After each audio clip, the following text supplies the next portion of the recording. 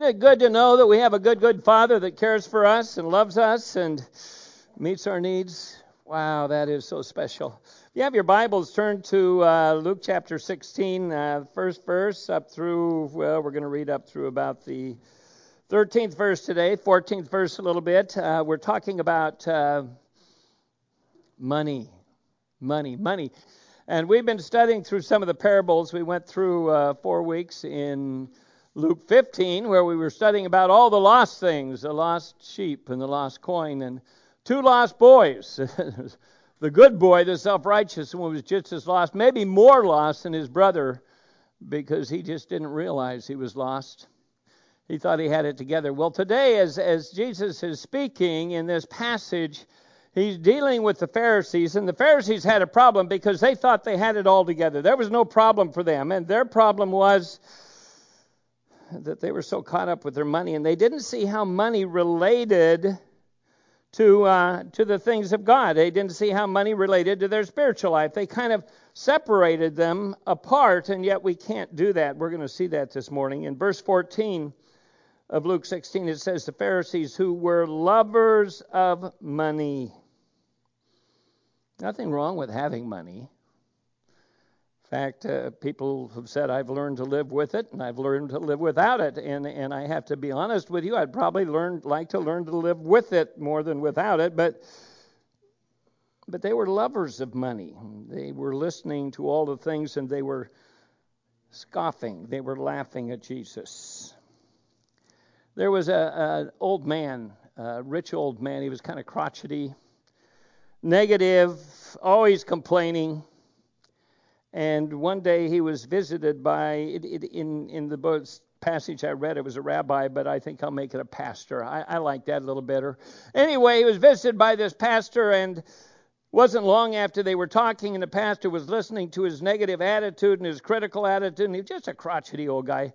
The pastor said, I've got an idea. You know, he thought about this in his mind, and he said to the man, let's go over here by the window. They looked out the window, and the pastor asked him, he says, what do you see out there? The old man says, well, I see some men, and I see some women, and I see some kids playing. The pastor said, good. He says, let's go across the room. And there was a mirror there, and he had him look into the mirror, and he said to the man, well, what do you see? And the man kind of frowned, and he responded, well, obviously, I see myself. And interestingly, the pastor replied, well, both the window and the mirror were made of glass. But the glass of the mirror was covered with a little bit of silver. And no sooner is the silver added than all we can see is ourselves. We don't see others. It begins to be all about us.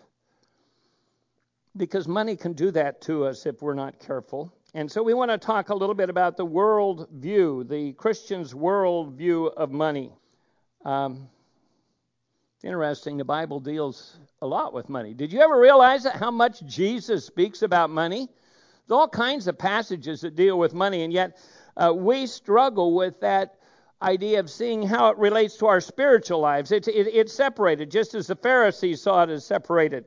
I asked you a question last week, and I ask you to think about it this week. I ask you this question. Do you love God and use money, or do you love money and use God? I'm going to ask you that again towards the end of this message.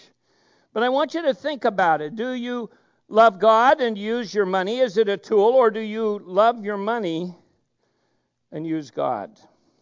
Well, this is kind of a different parable we're going into. People have a struggle with interpreting. What was Jesus saying here? It's called the unrighteous steward or the unrighteous manager. And I want to just read to you the first 8 verses. And as I'm reading them, I will make some comments. And then we're going to move into verse 9. And it's here that Jesus begins to explain what he's getting at. He really doesn't get to it in the first few verses, but it's a story that sets the tone. It says, there was a rich man who had a manager. Now, a manager is anyone who would take care of whatever you put under his authority. but he would have authority to oversee that. For instance, Abraham had a manager. He was a servant. He was a slave in his home, and he was over much of what Abraham owned. And when he needed a wife for his son, he sent him off to find a wife. You don't have to come back and check with me whether she's perfect or not or anything else. You have that responsibility.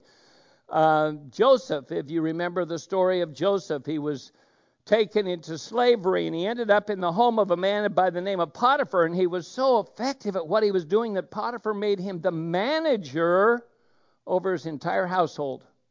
The only thing he didn't have responsibility for was his wife. And so here was this manager. He was reportedly in charge of a number of things that his master had placed under his authority. And this manager was reported to his master, as squandering his possessions. And you remember that word squandering from our study of the prodigal son, because he took his father's inheritance, what his father gave to him, and it was his inheritance, and he squandered it. He frivolously wasted it. Now, the thing about this manager is it wasn't his money, but he was misusing it. He was probably embezzling money. He was spending it on his own lifestyle. Sometimes it's a lot easier to spend somebody else's money than our own. And when we have expense accounts or whatever, we're working and there's money out there. Wow, that's what it's there for. And so that was kind of what this individual was doing. He was using it for his own means, and his manager called to him, and he said to him, "What is it I hear about you? What are the rumors that are coming back? I want you to give me an accounting of your management. I want you to go through the books and prepare them so you can sit down and tell me what's there, for you can no longer be manager. I'm going to fire you, but what I want you to do first is go through the books and lay them out so that I can see exactly what's happened here." I don't know if this was so that the boss could give him another job or decide where he would put him or where he would place him. I don't know what the reason was. In my mind, he gave him a little too long to work on it, because the manager went to work with his own idea. The manager said to himself in verse 3, "What shall I do, since my master is taking the management away from me? What's going to be in my employment? For I'm not strong enough to dig." In other words, he probably hadn't been doing much physical exercise. Hands were probably a little bit soft from working at the desk. "I'm ashamed to beg." That's embarrassing.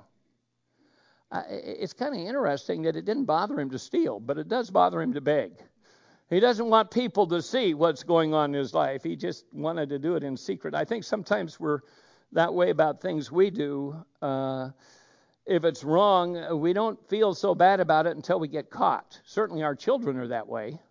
You know, if they can get away with something, that's fine. But when they get caught, "Well, I'm sorry. And you know how that goes, don't you, parents? When you see that with your kids. He says, "I know, I have an idea." So verse 4, "So that when I am removed from the management, people will welcome me into their homes." I've got an idea where these people now will benefit me and meet my needs. And he summoned each one of his master's debtors, and he began saying to the first, "How much do you owe the master? How much is there that you owe him?" And he said, 100 measures of oil. Measures, I looked it up, was somewhere between 7 and 8 gallons. So probably about 700 and 800 gallons of oil was what he owed. That was quite a bit. I don't know for sure what kind of oil it was. I don't think he was digging holes in the ground necessarily, but possibly olive oil or some of those things, and that would be a very expensive amount of money if you took it all out. I would imagine what the manager did was he oversaw the land of the owner and then brought back the rent that was due based on what was raised. So let's say 800 gallons of oil, and he said to him, "Take your bill and very quickly with your pen change it, write in 50, cut it 50%, and that'll be fine." Manager can't do anything if you do that, or the owner. And then he said to another, "How much do you owe?" And he said, 100 measures of wheat. A measure was probably 10 to 12 bushels. So let's say there was 100 bushels of wheat. Do you remember the bushel basket?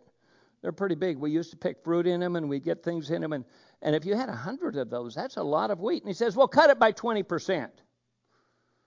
Put down that you only owe 80. And that was sufficient. And so he really stole a lot more from his master doing this, and the master was going to be without that.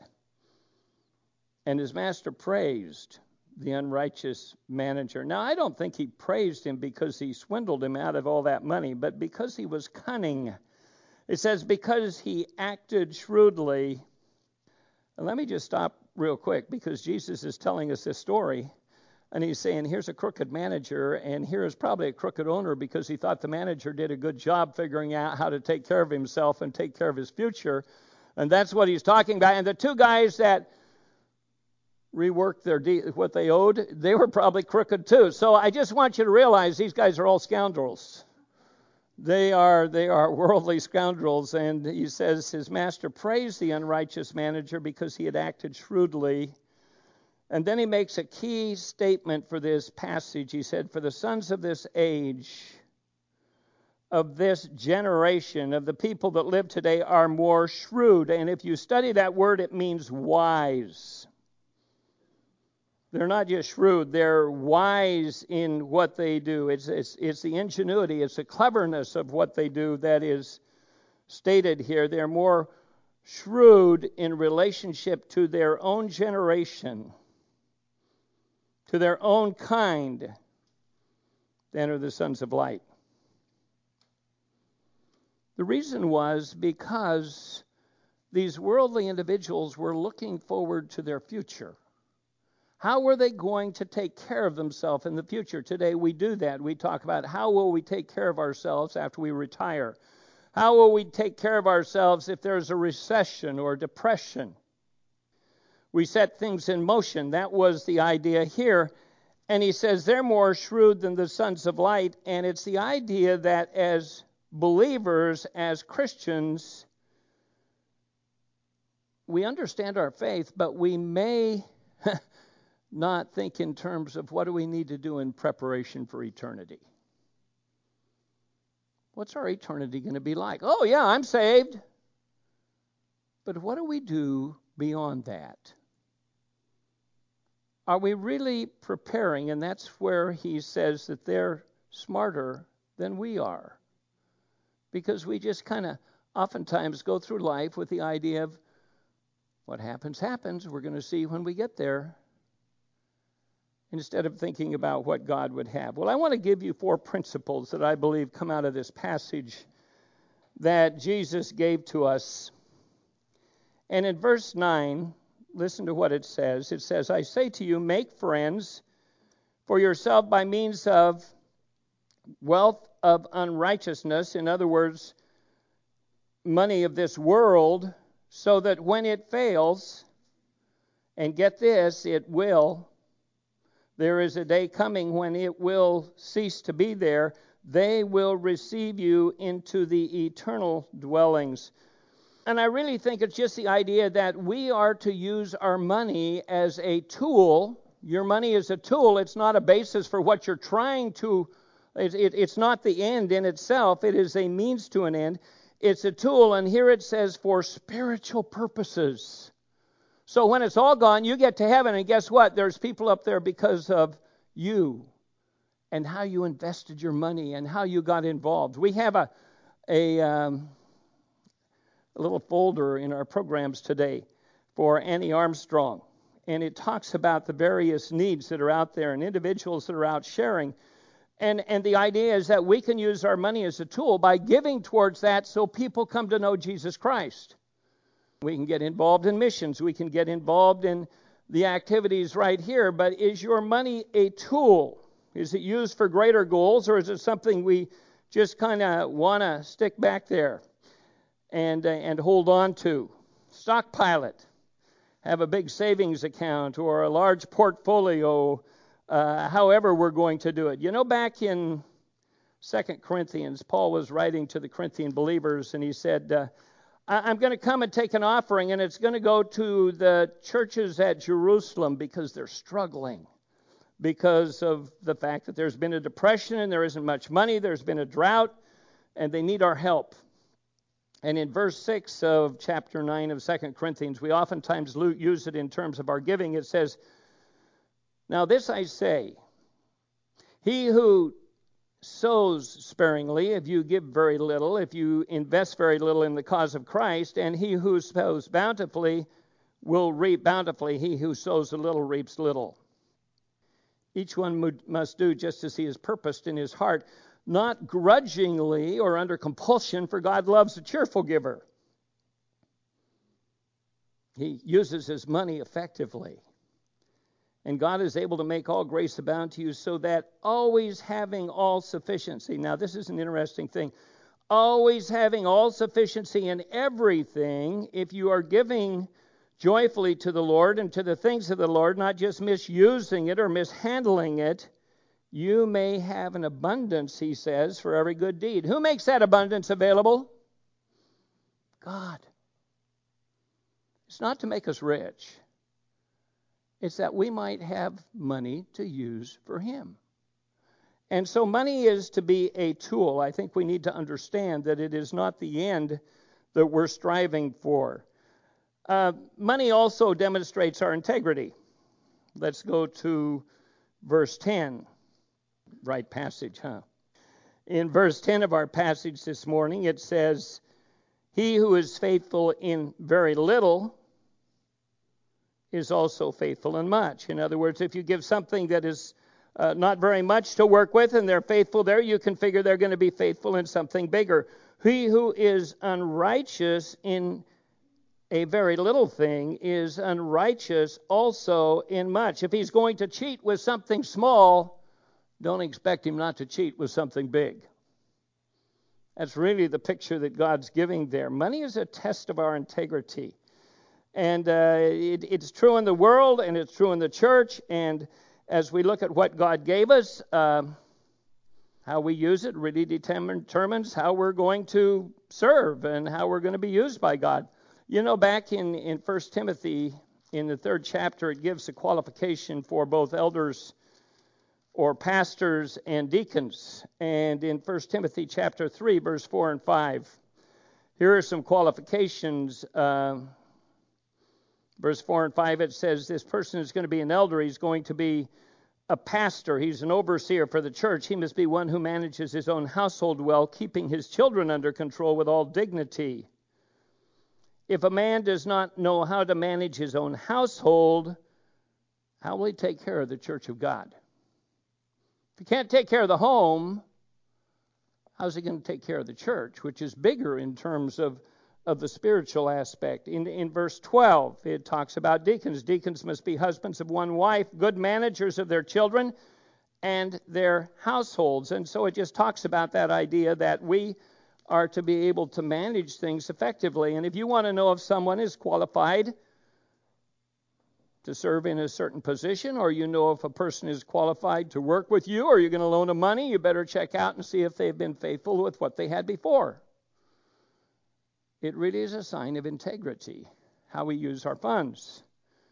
Whether we just grab onto them and they become the basis for our life, or whether we let them go to be used by God.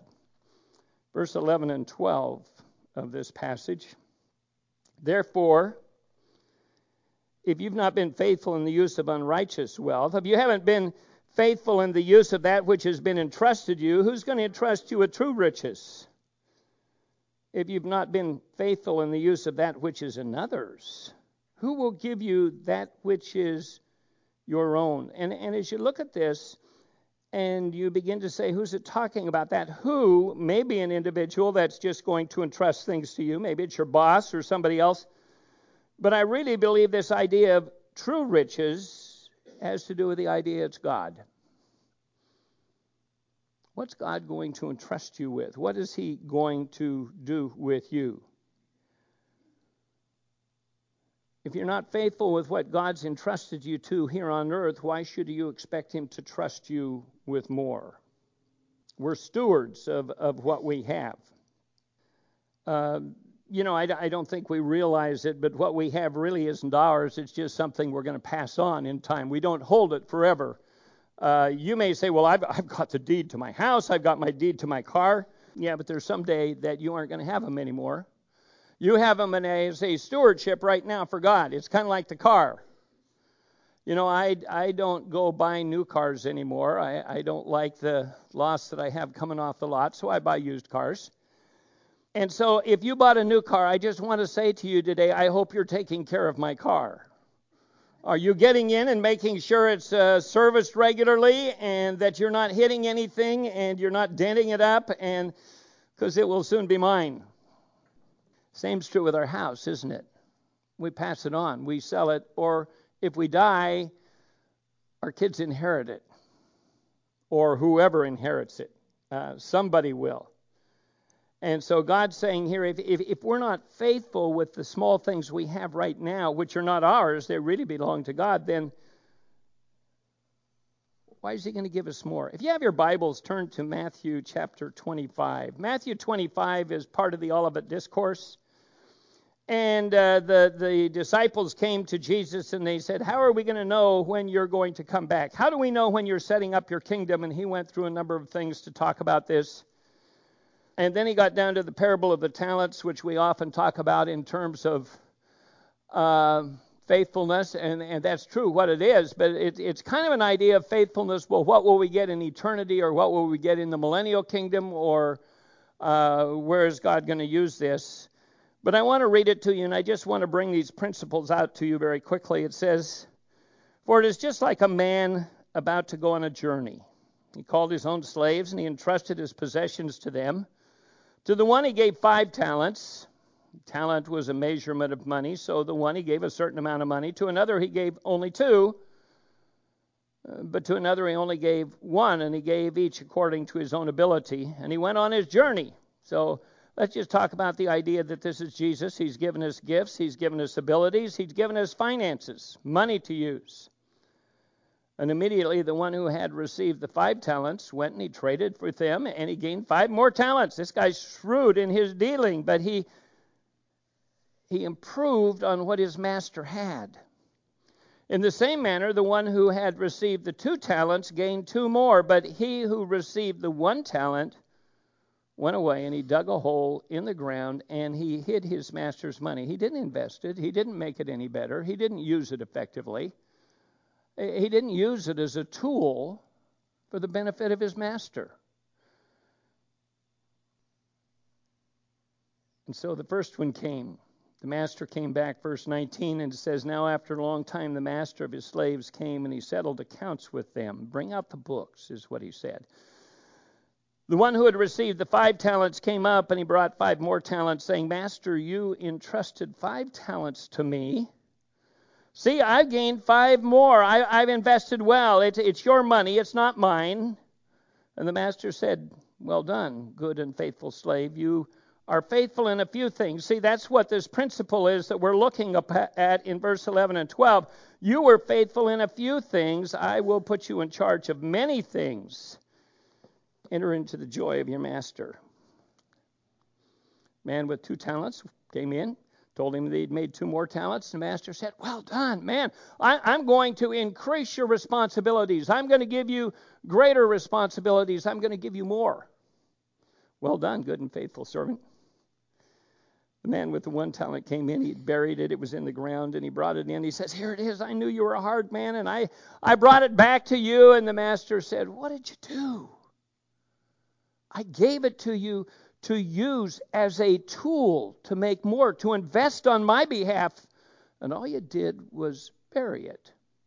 Now we talk about talents. Sometimes we talk about our spiritual gifts. Sometimes we talk about talents that we were born with. But here he's talking about money. That's really the ultimate in this story. And he said, you didn't use it for me. You just buried it. You see, what we have today really isn't ours. We're going to pass it on. It isn't something that we're going to keep. How are we dealing with the master's resources? How are you as individuals dealing with the master's resources? How are they used? Is it about what we can make for ourselves, or is it about how we can use that which God now entrusts to us for his glory? When I get to heaven, are there going to be people standing there that say, Andy, I'm so glad that you invested in my eternal destiny, because I wouldn't be here otherwise? It's a tool. Who or what do you love? Verse 13 really is a key to all of this. Verse 13, it says, no servant can serve two masters. He will either hate the one and love the other, or else he will be devoted to the one and despise the other. You can't serve God and wealth or money or mammon, however you want to translate that. You don't just hide it away. It's to be used in a way that God is glorified and honored. And what it says is you can't serve money. If your whole week is just striving without thinking about God and how you're honoring God with your finances, it's just how to get more, you probably love money more than you love God. And it says you can't love them both. You'll love one and hate the other, or hate that one and love the other. It's something that Jesus said. It's not me that's saying it. I'm sure glad. Because I struggle with this. Because I know there are days that, boy, the money's more important. And I worry about where it's going to come from and how I'm going to do with what I have and how I'm going to make ends meet. And you get so worried about that, you don't think about how we're honoring God with what we have. Back in Luke chapter 12. Luke 12, it's just a few pages back. There's a story of another individual. It was a very wealthy individual, a very well-off individual. He had done well. In 12, beginning in the 16th verse, I skipped to 11. 12 verse 16, it says, and he told them a parable, saying, a land of a rich man was very productive. And he began reasoning to himself, saying, what shall I do, since I have no place to store my crops? I've got so much that I have made, so much that I have raised, that I don't have any place to put it. And then he said, this is what I will do. I will tear down my barns, and I'll build larger ones, and there I'll store all my grain and my goods. And I will say to my soul, soul, you have many goods laid up for you for many years to come. Take your ease, eat, drink, and be merry. All right, we've got it made. I'm going to retire now. But God said to him, you fool, this very night your soul will be required of you. Probably had a heart attack. Now who will own what you have prepared. So is the man who stores up treasure for himself and is not rich towards God. I heard about a man that was bragging about his uncle. He said, my uncle was so amazing, a young man. My uncle was so amazing. He was so wise in terms of all the things that he earned and all of his investments, and he just died. But he died a multi-millionaire. It's amazing. And these other guys were standing around. One of them looked at him and said, no, he didn't. Yes, he did. He died a multi-millionaire. And the man said again, no, he didn't. And this individual bragging about his uncle, he said, how do you know? You didn't even know my uncle. He did die a multimillionaire. And the man said, who has the money now? You see, folks, we come in without anything. We go out and we leave it all with it, and it's not ours. You say, well, I'm going to leave it to my kids. It's a tool. If you amass a fortune, leave it to your kids. How are they going to spend it? Let me just say something. I will give you the ideal. If money is a tool, if you go out and you don't have any debt so your kids don't have to pay off anything, that's positive. If you go out and nothing's left, that means you've used it effectively, that's positive. What you needed to do with the kids was teach them how to make money when they were younger to take care of themselves and not have to rely on their inheritance. It's that old adage, teach a man, or give a man a fish and you feed him for a day. You teach a man to fish and you feed him for a lifetime. We need to be wise parents, We need to be bringing our kids up and training them to take care of themselves, not so they have to wait until mom and dad die and say, "Whew, finally we made it."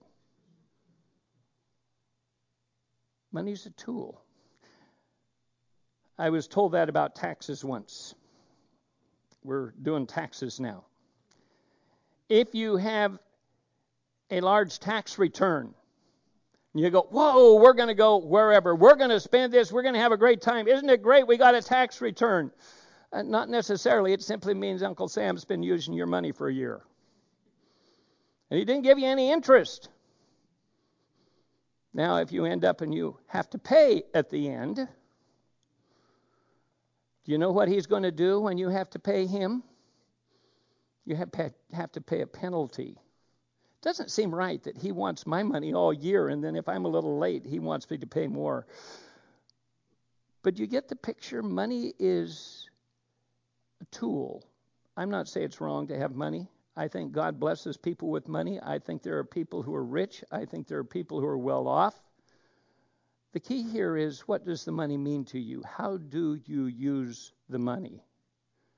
Is the money the end? Is that what you're striving for? The stuff you can get, the things you can acquire, the places you can go? Or is it a means to the end, and that's to glorify God? And that's really what this passage is all about. It's the unjust steward. How does it fit? How does it work? How can I know I love God and use my money? And how can I know if I love my money and use God? To me, the very best way to know that is, how do you pray? How do you pray? Is it, "Lord, I have all these needs. I'd sure like you to increase my income, and I'd sure like you to take care of this person who's sick, and Lord, we have some payments to make, and I sure hope you'd give me the money to make those." And all of a sudden we find that we're using God. Or do I pray, "Lord, you have given me more than enough. How do you want me to use it for your glory?" Doesn't mean that it's all going to go to missions. It doesn't mean it's all going to go to those kinds of things. I don't want you to get that idea this morning. It's not wrong to have it. But it's, what part does it play in your life? How important is it to you? Is that what you strive after? We spend more time going to school to learn how to make money than we do striving to learn about our relationship with God so often. The extra time we have to spend in the study to learn about what Scripture says, we go, "Oh man, I just don't have time for that." But we'll go to seminars to learn how to use our finances more effectively. Where does God fit? Where does the money fit? The Bible says, "Love the Lord your God with all your heart, your mind, your soul, your strength, everything you have. Love your neighbor as yourself, and use your money as a tool. And thank God for what he's given you." And I'm so thankful for what he's given me. Let's pray, shall we? Father, interesting passage, Father, when we look at it and see what it says, to realize that money is not the end, but the means to the end. Learning to use it as a tool in an effective way, not being afraid to open our hands and let it go when we need to do that, holding on to it so tightly that it can't be used. Not being like the man who simply stockpiled his money in big barns, his grain. Oh, he thought if he had enough, then he'd be great for the rest of his life, and all of a sudden his life was over. Father, it doesn't matter whether it's an individual or the church. If all we're doing is stockpiling money to have money, we're not using it. Help us to know how to use it and to be effective at that. Thank you, Father, for this passage. Different passage, Father. Different message. But it's important because you put it there. Thank you. Help us to take time to think through what our responsibilities are and how to be used and how to use the things we have for you and your glory. In Jesus' name we pray. Amen.